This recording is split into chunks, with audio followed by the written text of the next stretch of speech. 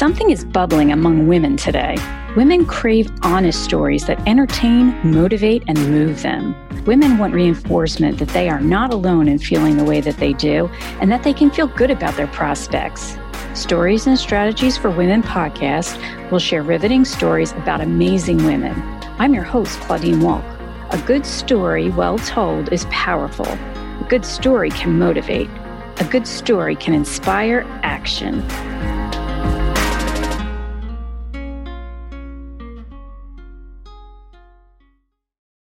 Welcome to the third season of Stories and Strategies for Women. I'm your host, Claudine Walk. I thought it would be fun to start 2023 with an excerpt from an episode that I had recorded in season 1 with Sally Miller, who is the owner of Sally Miller Yoga. I thought about her interview and the part in her story when I asked her where she found faith in herself to make the leap from being an engineer to being the owner of Sally Miller Yoga.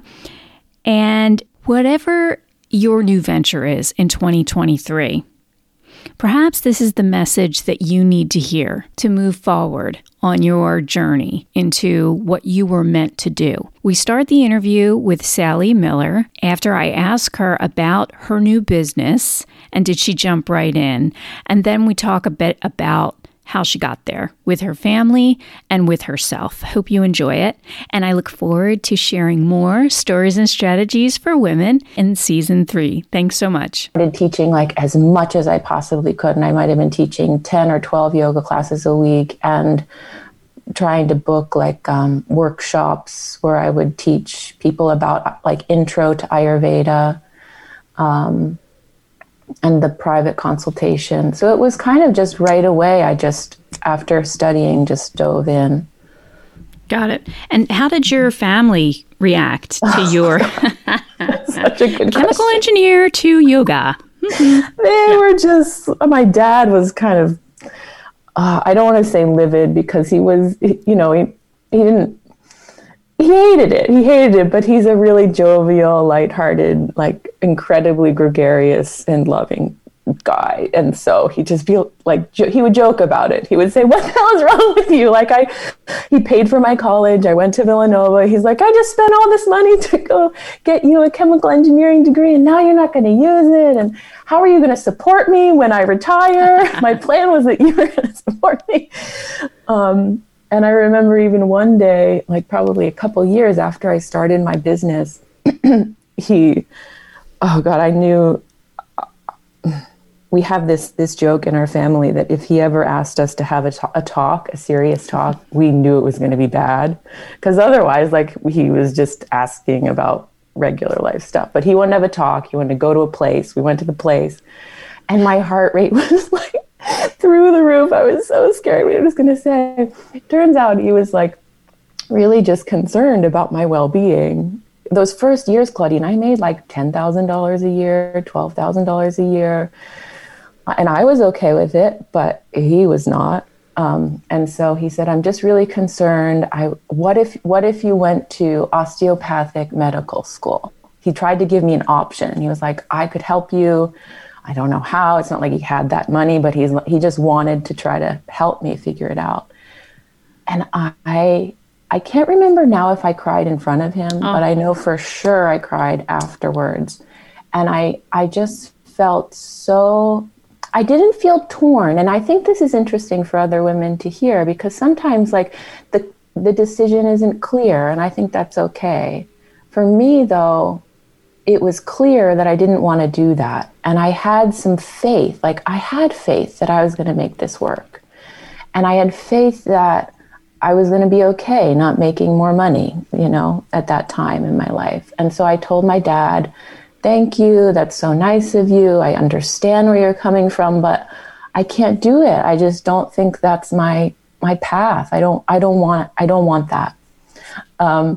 And so he was disappointed. And, there have been jokes since then about that day, that conversation.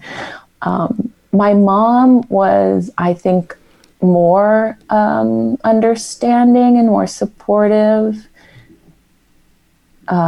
which was nice. She's always been into like holistic things, so I think she kind of got it more than my dad. So it was nice. And then now, I mean, it's amazing to see, because that was a while ago. That was like 13 years ago now. And now my dad says like the most amazing things to me. He's like, I'm so proud of you. You're just killing it out there. And he admires me. And he's told me once, like, he wished that he had the courage that I had and the conviction. So it's nice that it kind of came full circle in that way. Yeah, it's important to remember that this was the time before the Oprah shows where do your passion. I mean, this was maybe it was around that time, I'm not sure, but our parents' generation was, you need to make a living, you need to cover your health insurance, and the panic. And it wasn't so much, we want you to be happy. It was, we want you to take care, be able to be self-sufficient. So I totally get that. Wondering where you found the faith. Where did you find the faith in yourself? Great question. That is such a good question. And Sally didn't get these questions ahead of time. I didn't know, so now I'm really thinking. We're flying blind. Yeah, no. And by the way, I love that jacket you have on. The listeners can't see, but we can see each other in the Zoom. Oh my gosh, so cute. I want it. Yeah. Thank you. I think that there's something in me that's been in me for a long time, since I was a kid, Claudine. And I'm trying to think back, like, to when I may not have had the faith, because when you ask me that, it's not like there was a pivotal moment where I felt more courage. I think I've always felt really brave, and I don't know why, honestly. Like, I remember as a little kid in preschool, my mom telling me that the teachers thought I would be the first female president of the United States in preschool. I love it. And I remember, like, in high school, I moved after 8th grade we moved from Pennsylvania to New Jersey, and I had no friends, and it was really rough being, in high school, not having any friends. And I remember then even like having this kind of faith that I was going to be okay. And I dove super hard into my work, and I just like channeled my insecurity and my free time into studying, and I just got really good grades, and I just like focused in that way. In college, I went to Africa for a summer to do a volunteer program, and people sort of thought I was crazy to just do something, my parents especially, but even my friends were like, you're going to just go to this rural town in Africa as a 18-year-old, and you're going to fly and be okay doing all of this stuff by yourself. And so I think there's some faith in life and living that I've had for a long time. I was raised Catholic, and maybe there's something about the way I was brought up. My mom is a very religious person, not so much with ritual. She's not dogmatic. She doesn't do like big guilt trips like a lot of Catholic mothers do. But she's very spiritual, and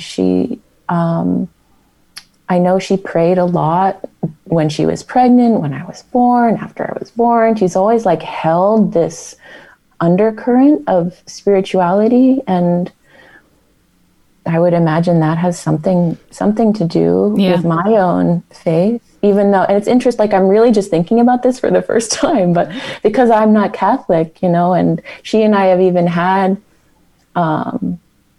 we never really had arguments, but like when I wanted to stop going to church, she was disappointed, and so I kind of had to find my own path. For me, Buddhism and Hinduism, they've been more of my personal religious path. But yeah, I don't know. That's a long-winded answer to your question. I love it. About faith. But.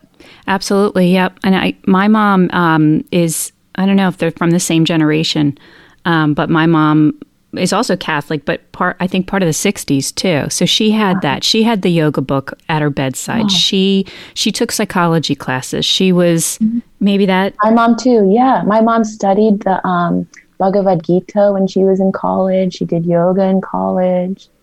Yeah. Neat. Okay. So for wherever you found it, you had the faith and the belief in yourself. Right. And I think it's also interesting.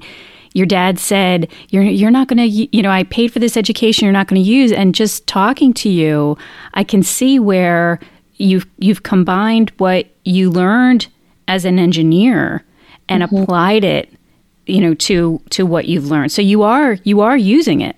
Yeah, that's so true. It's so true. And lots of the things I learned at Villanova about work ethic and organizing material and writing and critical thinking. I mean, I'm sure I use that all the time. I write every year. I update a manual that I wrote about Yin Yoga, this specialized form of yoga that I teach. And I'm constantly learning more about the science of Yin Yoga and then distilling what I learn and putting it into this book for everyday regular people to read. Thank you, Sally Miller, for sharing your experience. You can find out more about Sally Miller Yoga and what she offers at sallymilleryoga.com. I'm going to include her newsletter sign up in the show notes. Thanks for listening. And you can find me at ClaudineWalk.com. Don't forget, I'm over at Substack writing all about book marketing. In case you are interested in writing a book or marketing your book, come and see me over there, ClaudineWalk.substack.com. Thanks for listening.